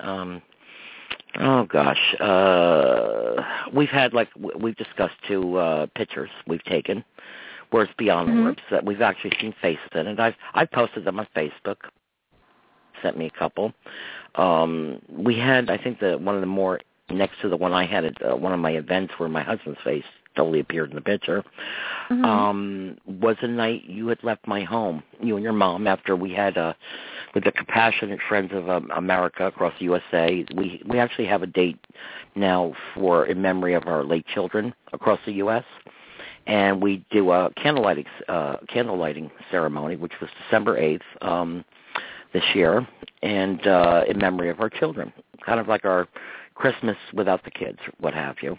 And Melissa and her mom had come down to do the candles with me, and we shared some muffins and hot cocoa and all that corny stuff, right, Melissa? But it was great. I love that cute stuff. Yeah, I thought it was really adorable. Yeah, it was great. No, I loved it. Some people are like, Peggy doing muffins, and yes, I do hot cocoa and muffins, and I love it. Yeah, I feel like it's a night of remembrance, though. You know, it's like it's a night to make your memories known and to think about them, and not just have it be right. Mm-hmm. Yeah, it wasn't like, woohoo party night. It was more of a positive light on it. Exactly. You No, I'm just saying it was a great night. It was a great night. Right. It's well, just, to share their positive memories and, the love that you share and which people. we need, because a lot of people don't, they're like, go on with your life, Yeah, I have. Yeah, I function. I get up. I do my thing. I don't sit here on some things, Facebook, because my thing is always on, and I'm not on it all day long, here and there, in between cooking, cleaning, and talking to friends and going grocery shopping, and we have to do the movie thing. I haven't been to a movie in a while, but karaoke, we've gone. So I do other things, I go on with life, But that was one night that is set aside for my kids, that not only mine, but every other grieving parent. And I had actually was going over my stats today on my board here for the radio show, and I have to say, the night I did the show on a parent's grief and things to say and not what not to say to us, that had the most people on my show ever. Yeah, I was not surprised about that, but each week we talk of spirituality. That's my show. That's the genre of my show, and it's not just EBGBs and ghost stories and whatever. It's very positive things to comfort other families that are going through this with an understanding that I have as a grieving parent twice over. That I know what they're feeling, Well, and I feel like that show is so educational because, you think of when people pass away, it is really hard to figure out what to say to people. And even me listening to it, I know you're my aunt and everything, but it was really educational to me to hear what people like to hear if they've lost a child, what they don't want to hear, what things comfort them, what things you shouldn't ever say. For me, even my perspective, I was enlightened by that show to hear, because I'm always one of those people, if somebody passes away, I'm like, can I do something? Is there anything I can do? But I really don't know. Like, what do you say? How can you? You can't bring them back. How do you help people? You know what I mean? Like, I feel so helpless. Honey, you hit the nail on the head there, because what you said is one of the more appropriate things, because people don't realize, and like I said, I've touched on the subject, and I probably will on many shows again, because people need to hear this. They haven't heard the show before. Not saying you're going to always come across anyone, or if you ever, that lost children, but my own experience from being on both ends. My children were here for 20-some years, and I've had friends that lost children, and I've been on the other end where it's like, what do you say to them? Oh, my God, I never want to be in that position. I knew that there was a chance with my children's illness, but to be honest with you, you don't know it until it actually happens to you. Like I said, if the parent, even though you're, like I said, the cousin, and of course your feelings are deep, the parent's feeling, multiply what you're feeling maybe times 1,000. That's what I figured, yeah. Oh, my God. I don't know how to put it. Maybe 1,000,000. there's such a wound in a grieving parent that will never go away. And I can't express this. I think it's hard to express in words. It's like you feel it in your heart. You know what I mean? Every day you live it, deeply. but it's really hard for you to like say that exact emotion that you're feeling. And like I said in that show, and many before and after, that grief you never. I mean, grief you go on with. Yes, I do go on with it, but with a parent's grief, you don't ever. You're never over it. You function. You function the best way you can, but it hits you like a ton of bricks at times, and it's a little part of it. I can't change what I feel. I can't change what other grieving parents feel. It's our feelings, and like I said today about some other subject, we all have free will. We are all entitled to what we feel. Don't take that from somebody. If you really care about somebody, if it's just not something to say to them that are grieving or because you're all there the day of the funeral and the day before bringing food. Like in my case, people were here even before I got home, cleaning my house, and because I was at the hospital so much, and bringing food in, which was wonderful. And I thanked them so much, and setting fruit baskets, and that's hunky dory. It's kind of like the day of the wedding. And once the wedding's over, the big show's over, then now it's back to reality. Well, that's the way the funeral is too. It's almost After like a moment, like a dream, right? Like you don't feel like it's real sometimes? We've talked about that. There's stages of grief, and parents' stages of grief. That last stage is the reality. It's like it really does hit you. Like they're not here, and how do I do this? And how do I function around other people that have kids? And it's very hard. I've talked about this before. It's very hard for us. Very hard for us, and we're like I said before, we don't put you down, of course, because we're glad that your life's good and you're watching the weddings and the graduations and things that I never got to share with Mark. Meg had children, so I'm grateful for that. Mark didn't, so I'm missing out on a lot of things that you guys. That I see a lot of people, especially on Facebook, and they, oh my God, the empty nest thing. My kids are away at school, but you know the difference. They come home on vacation. They come home for the summer. When you lose your kids, they don't come home anymore. Can you imagine what our empty nest syndrome feels like? There's no way. If you feel that bad when they go away to school and knowing that they come home, how about if they, like me, they die? How are you supposed to feel? Yeah, it's literally unimaginable. We all in our human minds sit there, I think, sometimes, and we wait for them to come. I still hear, my son was a race car driver, and somebody said to me, oh, you talk about your life too much. Well, sorry, I have to talk about my life to have other people understand that may be going through it. I mean, that's the only way you can relate. And I want other people out there that are going through the grief to know they're not alone, that somebody's there for them, And but my son drove race cars, and his car made a certain noise, and a lot of his friends in the area, and the one main road is behind my home, and I hear these cars go down the street like he used to, and I could always tell, okay, here comes Mark. Every time it's almost like a post-traumatic stress thing for me. I hear these cars going by, and I sit here, and it's like, oh no, it's not him. It's not that I'm not facing reality, but it's kind of like a moment you have, It's like, well, it's almost like a reaction because you were so used to hearing it and thinking that it was him. You know what I mean? It's like in the back of your mind. So. Exactly, and that's like even after he passed. Like I said, you go through the funeral, everybody's there, and all of a sudden everything stops, and then you're faced with the reality. Now, since 1973, my daughter was born, and my son died 2011. So figure out 38 years I dealt with cystic fibrosis. 39 years, right? No, 38 years. I had other children without it, but the two with it, there was a routine, and Meg moved out 11 years before she passed and had her own family and what have you. And Mark was with me. And so it was the daily, more so with him, the daily routine of nebulizing and cleaning equipment and IVs, and actually I was feeding him at the end with in the veins because he couldn't even use a feeding tube, and I was going 24/7, between the hospitalizations and being here. It was really beyond a full-time job, and then all of a sudden it stops, and I don't know who I am anymore. I didn't know who I was. I would get up in the morning and start the sterilizing of the equipment and whatever, and all of a sudden it all stopped. Mm-hmm. And I was glad he was at peace because he did suffer. But on the other hand, I didn't know who I was anymore. It's only recently that I've begun to rediscover who maybe I was or am, or because I've been doing this since I was 19 years old, and I'm 60 now. And up until 3 years ago, this was my life. So it took a lot of time to adjust to not having to get up and sterilize the equipment and set up the medications and the IVs and the doctor appointments and the chest pounding to break up that mucus and the machine. People don't know with CF what it involved. It was a nightmare. It was a nightmare. More so than any illness that I've ever known. You know, it wasn't just about chemo, and there were meds that were like chemo that he had to take, and he lost his hair, and then I had to give him special stuff to try to grow his hair back, you know, to break down his foods. But I won't go into all the details. But it was tough, so I had to rediscover who I was. But in the process after his death,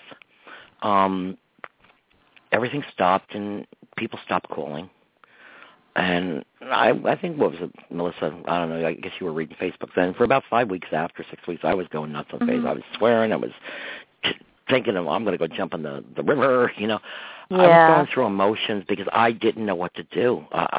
This was so real. I think you were just trying to vent the frustration because it's like such a sudden life change. Like you're used to your life being a certain way, and then all of a sudden, within like one moment, everything changes, and you're like, now what? You know what I mean? Like, this has been my life for how many years? Like, now I have to get used to something completely different, you know. Yes, and I think a lot of grieving parents.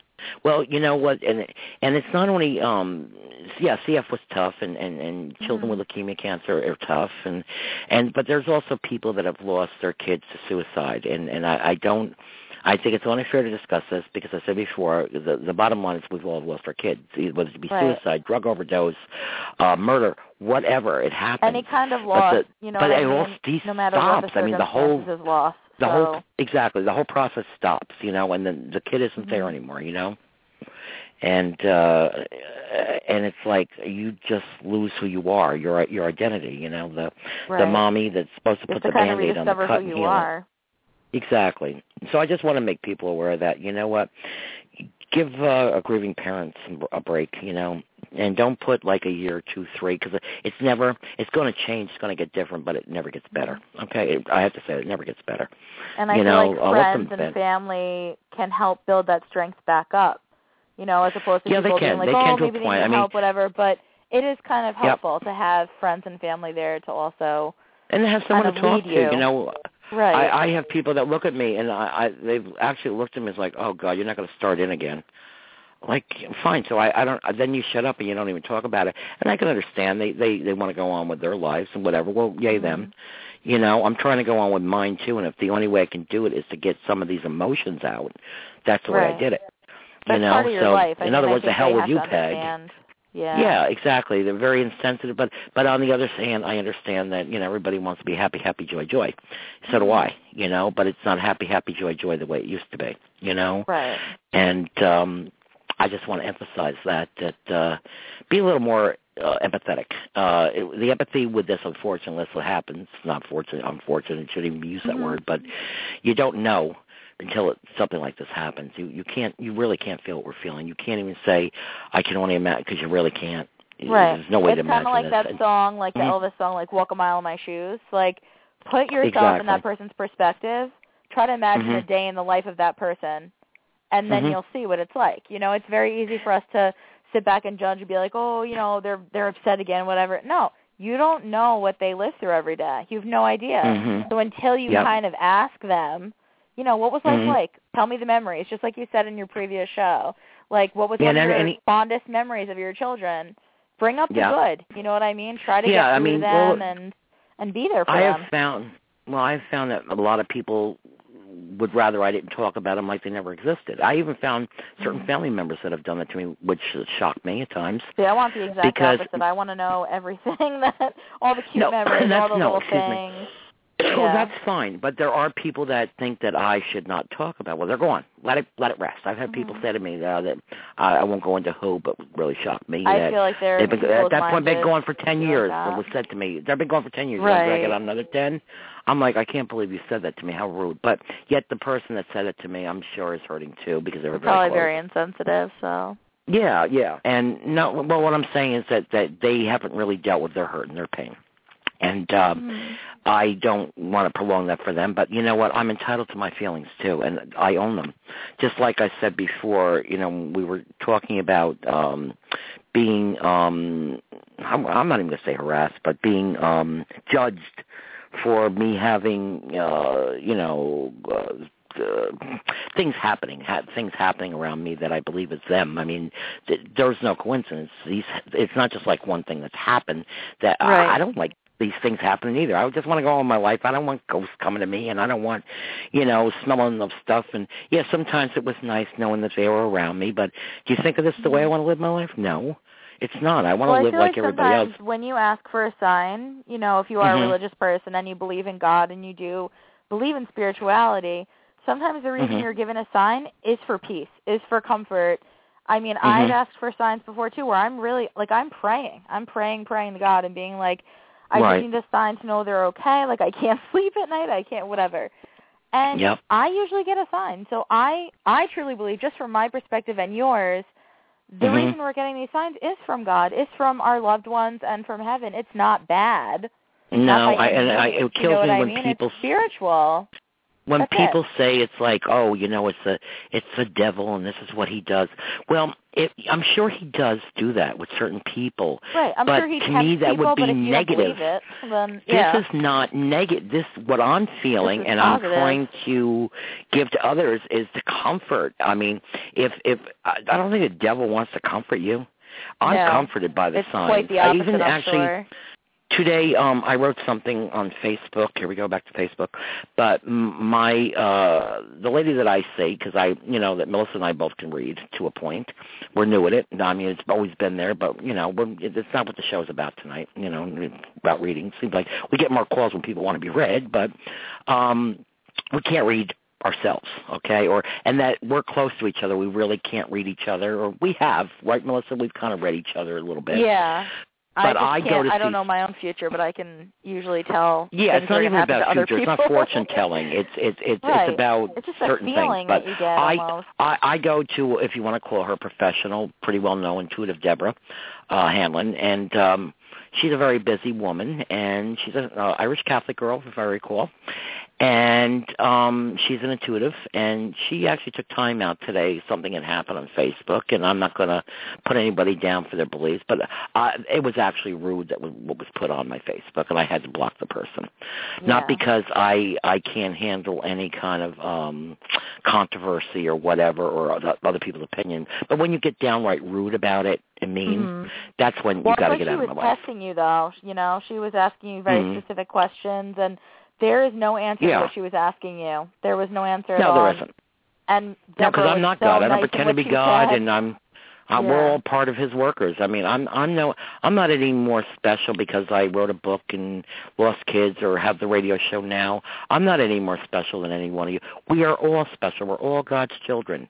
We're all here for a purpose. We're all here for a job to do. We're all here to love each other. And when something I consider, if you want to call it, I'm not really in what people think maybe New Age or whatever. I'm not calling it this, a light worker. But it's of the light, to bring people closer to him. And because of what I went through, it's brought me closer, and I feel that this is my job to do now because I've been used as an example if I can survive the worst of worst, But if you're going to sit there, and I can debate to a point. It shouldn't even be a debate. But don't tell me because you have relatives that are Christian for 25 years. I've been a Christian for 60 years. I was born in the church. My dad worked there long before I was born. Since he was 19, he was like 43 when I was born. So I grew up in the church, went to Sunday school, taught Sunday school, baptized, confirmed, the whole nine. I'm a Christian. I don't pretend to be anything but. Yes, I've read the Bible, and I love the Bible. And Deborah, one of the things, if you want to reiterate what she had said or talk about what she said. You remember what she said today about Jesus?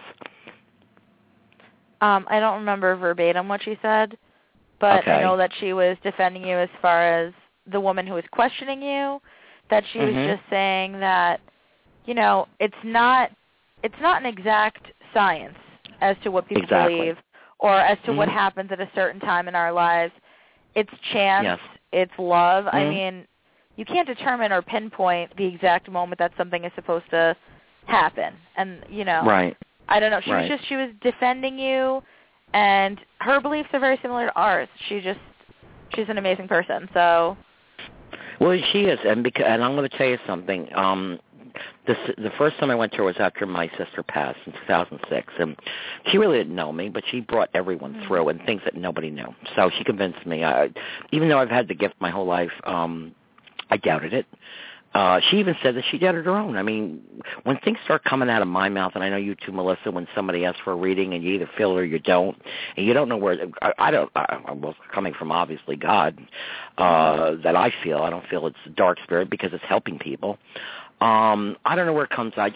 You know, it's like if God gives you a gift, like if you become a nun or a priest or whatever, that's your calling.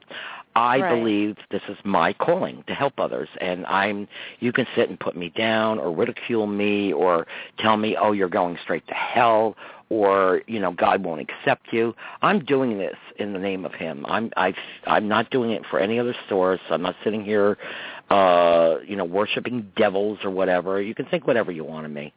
People that know me and know my heart, I'm wild and crazy girl, you know, at times because I'm a humorous person. I'm fun-loving, you know, but I'm a very open, very deep, good-hearted woman. You know, I would give you, and Melissa, you know, if you needed something, I'd be the first one there, even with my crippled butt at times with my MS.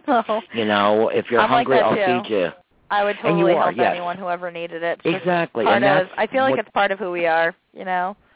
Well, that's it, and that's what I'm trying to do. And I'm sorry if some people think that I'm doing this for ego, doing it for whatever reason, but it's only for the goodness of people, because I know the deepest pain of all. And I feel that other people that have gone through it, some can't quite cope. They may be in the first stages of, and I know what it was like because I really didn't have anybody there to talk to on a one-on-one. When my daughter died, like I said before, there was no Facebook, there was no social interaction on the internet, you know, really.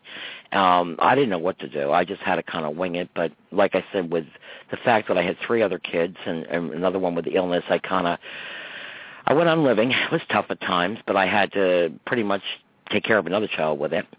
But the difference was when he died, everything changed. Even though my husband and I weren't living together at the time, you know, we used to talk every day and remain friends and what have you.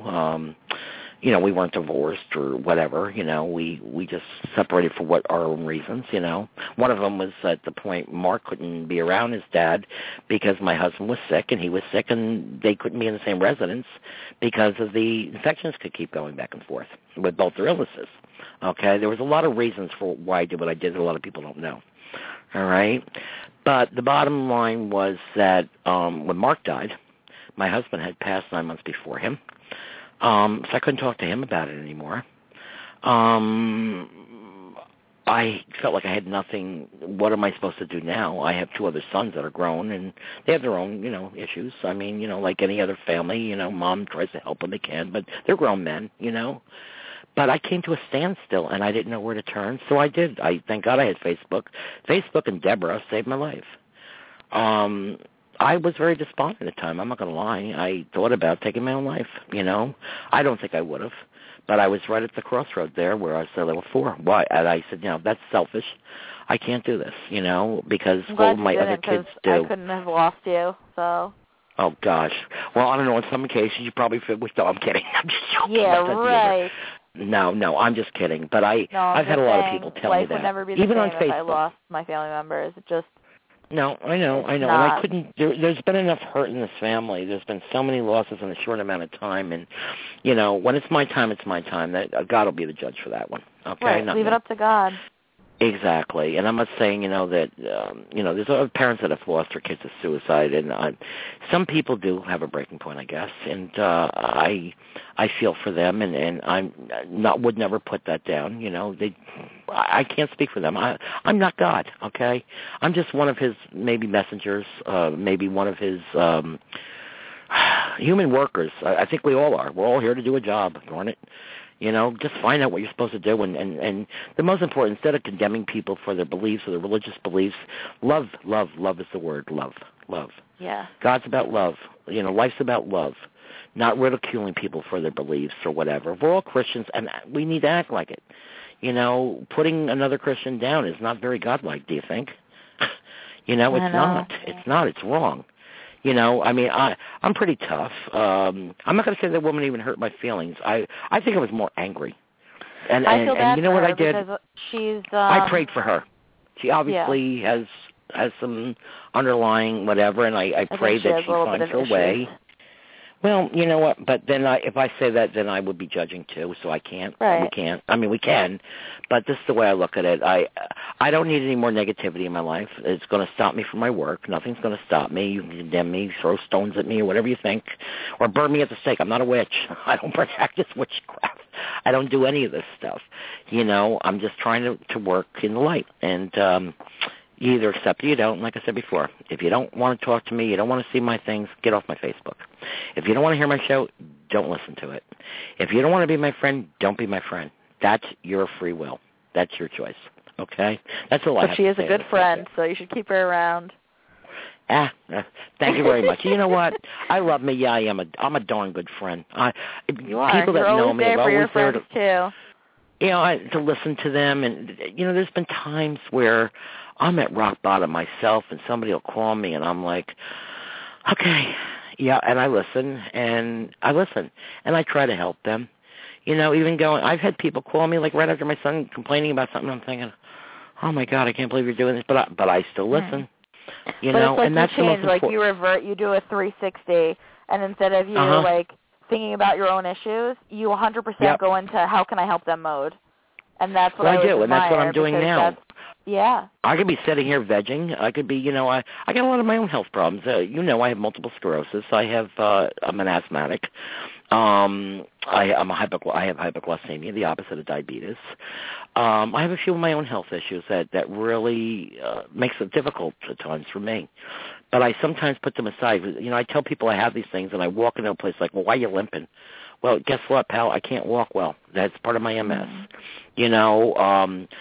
Riding around, people see me in the supermarket riding around. Well, why are you doing that? Because I can't walk the stores anymore. I used to push myself to do it and then go home and be in pain for 2 days and crying with the MS is a very painful illness. And I'm not sitting here feeling sorry for myself. It's a fact. But I'm not going to do that to myself because I'm embarrassed. I'm not embarrassed to be who I am. I have my illness. I have to deal with it. Do I like it? No. I've been sick since I was 9 years old with MS and not diagnosed until I was 50. Unfortunately, I was misdiagnosed with everything under the sun until I was 50, and they finally actually found it, and I'm one of the few that they could diagnose because of the problem that I have with optic neuritis. And but anyhow, I'm thankful that I am not blind. I've never gone blind from it, which I have the type of problem I have, I could have. And I still could. I could be totally paralyzed from this. Was about a year ago for a few months. I couldn't walk. First time in my life I couldn't actually walk at all. Had to even use commode. I couldn't even get to the bathroom. I was a patient at that point, in my own home. Having people do for me what I did for a living, for the most part of my life, Yeah, I have my rough days, but you know what? I still keep going. I think that's the bottom line. I keep going. I keep showing up for work, I should be retired. I have been retired for many years, but I'm not. I'm probably busier now with my writings, my poetry, my organizations, my counseling other parents, my everything. Melissa, that's the message that you have to give people. It's like never give up, no matter what tries to bring you down in life, whatever that's where I'm example. It's not an ego thing. I'm trying to be an example, trying to help people, trying to show others, this this is what you need to know what really feels like. I'm not sitting in the bar and ruining your night. And that poem I wrote about, I'm sorry, I don't mean to ruin your dinner type of thing, empty chairs at the table. Yeah, well, I go through it every day. I'm sorry you don't want to hear it. Like I said, don't listen to it then. True friends will be a little more compassionate and understanding and not roll your eyes. I've walked in a place that I see the eyes, oh, here she comes. Here it goes. I'm not stupid either. A grieving parent isn't dumb and we're not blind, okay? We're neither, okay? We know when you're rolling your eyes what you're thinking. We know when you're like in the corner pretty much what you're saying. It's like, oh, get the violin. Well, you know what? There's people that out there that create their own drama, and there's people that have no choice. That it's happened to them, and it is what it is. Don't make it harder for us. Don't. If you know what, my mom did have a saying. Your grandmother was like, if you have nothing nice to say, don't say anything at all. Right? Do you remember? I don't know if you remember Grandma saying that, but she did say that. I don't remember it, but I remember being told by you and by my father that she would say that. Mm-hmm. Yeah, we're not always going to agree with each other. My mouth is getting drier. We're not always going to agree with each other. Nobody's perfect. We're all human. We're all in this together. But like I said, if you don't have anything nice to say, and not that you can't debate, don't go somewhere where you know nothing about, okay? Don't lecture me on how to go on living my life as a grieving parent when you've not lost a child or you've never even had children. Don't tell me how to raise my kids, okay? Or even if you do, still don't tell me what I'm supposed to do. I'm a grown woman. I have all my faculties, okay? I may have MS, but I'm still there, Don't tell me how to do things, okay? That's not right. That's not right. We are all here with free will and I know this is getting kind of on a serious subject, but I think it needs to be said, and I'm taking something negative that happened today and, again, turning it into a positive, to let people know, to not do this, Don't say things that you don't understand, or you can question me about it, and you can believe what you believe about it. Go ahead with yourself. I don't care, But don't put me down. I don't sit here all day looking for signs. I have a feeling this person that wrote this thinks, what did she say, quote, unquote, everything you think is a sign. Well, no, I don't. No, because every time something happens, I question it. I still question it, you know what I mean? But when you have a multitude of signs, like I had with this pipe smoke and balloons appearing on my face. Come on, I took a picture of that. I didn't do that. I swear on God's Bible. This thing, it freaks me. Stuff like that freaks me out too. You know what I'm saying? I don't get it. I don't get why it's happening. But I think by that happening, it brought me to part of what the show is about tonight, and the comment that was made today, and to communicate with others and let them know and understand. Not only myself, but other people that are going through it, just be a little understanding. You don't have to sit and talk to us for hours or whatever. But, if you were my friend before, I'm different. And don't expect me to be the Peg I used to be, as I call it, the old and new person, I've talked about it before. I'm different. You mean the new and improved? Well, thank you. That's a good way of saying it, because I've been made fun of. It's like, oh, the old Peg, new Peg, you ever did that? No, and they laugh at me. Like listen, pal, it's not a joke. This is not funny. And my identity is different. Yeah, you changed. Yeah, I am the mother of four, changes. still the mother of four, but two have passed. So don't expect me, now that two of my children have passed, to be the same person I was, because I'm not. I've improved. Yes, you're right. The new and improved version. New and improved. I'm not sitting in the bar room like I used to, and venting and crying and drinking, acting stupid. Yeah, I go once in a while. I'm not gonna lie. So what? I'm over 21. As long as I do and I keep everything in. What are you allowed to drink an hour or whatever? I'll go and stop and have one. I'm not gonna drink and drive and be stupid again and get all, what do you call it, blank faced. Can't say it on the air, but yeah, you know where I'm going with that. Mm-hmm. Now, y'all stop in, say hello, and I don't have to get all stupid. I think a lot of it, the people, I was their entertainment, because my late son videotaped me one night picking me up from a bar. That was it. White Russian Peg was gone. She said, "That's what I look like to everybody." I thought it was funny. Oh, no, I was stupid and ridiculous and disgusting. But you know what? I'm woman enough to admit it. I made a lot of mistakes during those years, and I own up to it. You know what? I'm human, But like I said, I've learned. It's anything in life. It's all about learning process. It's all school. Do you believe that we only have 12 minutes left to the show? No calls. No, so I feel like it went by really I wonder quick. if anybody's listening, but I'll see on my stats if anybody tuned in. Yeah. I'm hoping that I got a message across. I like sharing some stories of Croton and HUDSON. Put it on the map tonight. Did a few plugs for my watering hole there, I would say. And I wanted to tell you just one more thing too about Croton. Sure. So my father was actually supposed to be cast as the Toxic Avenger, and he didn't want to play a bad character, so he said no. Really? How come I don't remember any of this? Not saying this I is don't true. know. When did this You'll happen? have to ask him about it later, but I just wanted to throw that in there because I just got the answer, so I wanted to tell you. No, during those years, too, because I'm 3 years older than him, and I was married with the kids, and a lot of people say, do you remember this year? I was so busy, with my kids and Girl Scouts. I did all the other things, too, even though my kids were sick. They, the Girl Scouts and Cub Scouts and Den Mother and the Girl Scout leader and the Altar Society, the junior youth group of the church, and we did all those things, you know what I mean? And I was busy with my kids, plus the added of the doctor appointments and all the other stuff I had to do with them. But we lived a pretty dysfunctional life, I would say. There's no real functional I don't life. think there's any perfect family out there. I feel like everyone tries to make the best of what they have, but there's no such thing as a perfect family when you think about it. My statement, lemons to lemonade, we all you can do is try and live the best life that you can, and Yeah, I think that's what my shows are about. We do the best we can. I mean, we'll get into more guests. We took a week off from guests. We had 2 shows in a row with one from Chicago and one from New Orleans. And, so tonight was just kind of like talk night and share where I came from and some of the cool things that happen in Croton. And it's still a beautiful town. I only live a few miles. And actually, I'm probably still there more than I am home.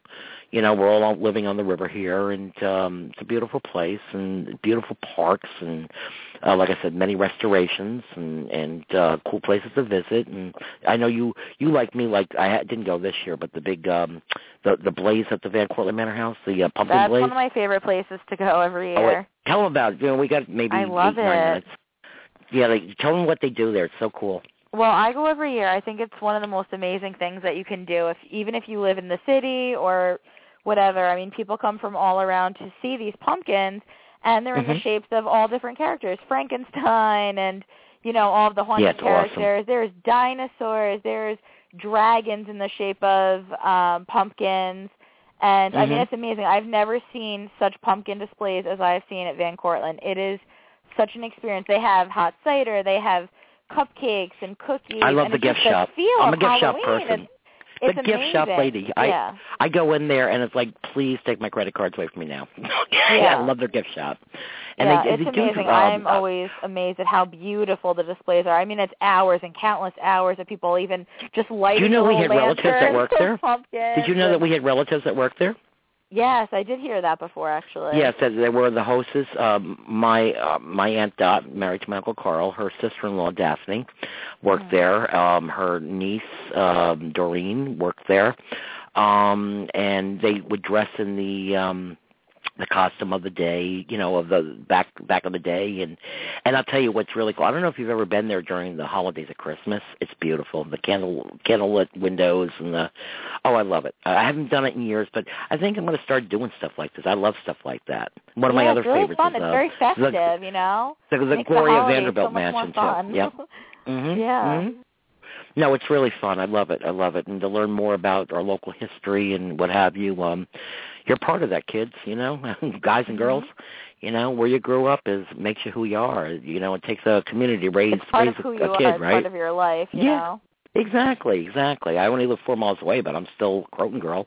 I love where I am in Verplank and whatever. But Croton was where I was born and raised, and my family settled. So my grandmother came over as a little girl from Germany in the 1800s and lived there. And the firehouse on Grand Street. She attended school, which is in my book, Rainbows and Butterflies, One Last Hug, and met my grandfather. They both worked for the John D. Rockefeller family, her the cook and him the gardener, actually, not the caretaker. Well, I guess part caretaker, too. They met in this country, even though they're both from Europe. And but, you know, it was all in the same community, the Sleepy Hollow, the Croton. And like I said, Croton's got the big station. It's like the big stopover from the city, between here and the city. It's a major station, and very close to Van Cortlandt Manor House, by the way. You can walk to it, you know. And like I said, some of the things that we got, Washington Irving's home and Sunnyside, and down in Terrytown, the Sleepy Hollow area. These are some of the things. I'm not getting paid to plug these places. Just kind of cool places to go see what life was like. No, it's just really cool to learn the historical perspective, you know, of where you live, exactly. the stories, yeah. the hidden gems of where to go, you know. I mean, it's interesting. Exactly. Yeah, definitely. Well, this was kind of nice tonight. I can't believe it's, you know, we got 6 minutes left, and I thank Norma for calling. Norma and I, well, maybe we'll do a show for laughs one night. She could share a story of my late son Mark one time. Norma and I went on a vacation together to Atlantic City, and she tells you, don't ever drive with Peg. A ride that would take 3-4 hours took her 10 to get back. I drive like nobody else is on the road, and I just take my time. I'm just very cautious, and whatever, you know. And I have a bridge fear, so I couldn't drive over the Tappan Zee, so I had to go to the Bear Mountain Bridge, and then I got lost. I ended up a whole other county, you know. So, but we had a ball down in Atlantic City many years ago, actually, and we had a cool time. I'm sure Norma will. I should have asked her to share that story tonight. You get a kick out of it. It was funny as hell. But you know, I'm looking forward to more good times in life and making new memories, but never forgetting the ones I've had, and to continue helping others along with my sidekick Melissa, and. You know, my adopted, not only niece, not adopted, but my adopted daughter. I adopt my girls and my boys, you know. Yeah. I don't formally adopt you guys, but I have a lot of people in my life that are like kids to me, and others that have actually lived. I told on another show that my husband and I, at times, I took them in, and my husband just went along with it, you know, helping people out and what have you, and kids out. And so I got a lot of kids out there, you know. And I love you all, and, you know, I love everybody, you know, and not putting anybody down. It wasn't a put-down show to people, just a realization, you know. It's like, stop the judging, you know, stop the judging. You're allowed your opinion. Everybody has one. I won't continue the rest of it. Yeah. I feel like life's too short to judge, though. Exactly. You know, only live once. I feel that I'm doing most things out of your good. Life. You know, I'm not sitting here with, what do you call it, voodoo dolls, putting pins in it, or, you know, doing witching ceremonies and crazy stuff, and, you know, reading crystal balls. And no, that's not what I'm doing. You know, it's not what Melissa's doing, you know. We're both very deep in our beliefs. We both love God, like I said, and I'm not trying to win you over by saying that it's truth, you know, and you know, I'm sorry if, you know, we're misunderstood, but our job is to help people, you know, and I think each of us have a calling, and I think it's not about working on Wall Street and making the bucks and working 12, 15-hour days and coming home and too tired for your families. Take time for your families, you know, because you never know. They may not always be there, you know. I think that's a good way to end the show. It's like, love your family and be with your family and do things with them as a family, you know. We're lost this day on Facebook, and you know, I'm guilty of it too, but you know what, Facebook and texting and well, you know, the iPhone. I'm telling you. Well, that's what I'm saying. It's as like, much as I this love is ridiculous. The iPhone, We're losing. Where people just sit on those things for days. This isn't what my show is about, but it kind of is, because we're losing that one-on-one. You know, I'm not saying, and you wouldn't remember this, we're not all Donna Reed show, and we're not the Andy Griffin show, and I would like to be, believe it or not. Down in this tough girl, there's the heart of Donna Reed. I wanted that kind of life, and I wanted the fairy tale life, and that fairy tale is a fairy tale at times, you know. And it's all, I guess, part of the process, you know. And you just do or die. That's what you can do in life, and that's for anybody. It's not even about the loss. It's about loving each other and caring for each other and helping each other through it, you know, and not putting people down, you know. It's not good. We've all done it. I mean, none of us are perfect. I've gotten PO'd at people at times too, but I've changed. I'm starting to change that. It's like instead of doing it, I just kind of like walk away, okay? You know, if you've been in my life and I'm not calling you anymore, not talking to you, there's a reason for it. You know, I'm not going to sit there and argue with you about it, but if you don't realize why, then maybe you need to sit down and realize, what have I done? What have I done? Think about it, you know. I'm not accepting negativity. Life is too short for negative responses, reactions, and I have to just go on and be around more positive people, okay? And I'm not going to have what little energy of time I have because of my own illness be sucked out of me by negativity, you know? And that's the way I feel. And I can't help others if I'm going to be, you know, have no energy left, you know? So that's what I have to do. So, and if, you know, that happens in your life. Huh? Well, it's true. That was very well said. Thank you very much, you know. Mm-hmm. But anyhow, we got about a minute. Anything you want to say about anything, Melissa? Or? I think that was everything that you said was really what I was thinking, was just that, you know, life is too short. You should treat people the way you want to be treated, because your friends are really a reflection of who you are. You know, if you're hanging out with people that are bringing you down, how can you ever feel good about yourself, you know? Exactly. You have to just focus on you. Like, once you love yourself, all the positive things will happen to you. Not everything can be perfect and peaches every single day, but the more that you shed positive light on all of your friends and your family, the more the good will come back to you. That's what I feel like is a good way to kind of wrap it up, you know, to be a good person. It's all part of, that's it. It's all part of karma, the karma, you know. It's, right. You know, I'm not going to get in, like I used to call it the EBGBs of life and whatever, you know, the Twilight Zone, but it's real, you know, and life stinks at times, man, but you got to make the best of it, you know. You got to do what you got to do. Like you said, turning lemons into lemonade. Yeah, I know. People are probably sick of it. I'm not Irma Broad. I think it's cute. It makes me want lemonade. I think it's adorable. True. I know. I know the feeling. I love lemonade, by the way. Me too. We need to take a summer now. Let's get rid of the snow and have summer. Please, summer, please. I've had it with us. So, well, we've got about 15 seconds to go. Okay. Melissa M., I would like to thank you, my niece, my editor of Rainbows, Butterflies, and One Last Hug. And you can buy the books on Amazon, or you can get the Kindle version for $3.03. And have a good night. Talk to you next week. Have a good night. Bye-bye. You too. Bye, hon.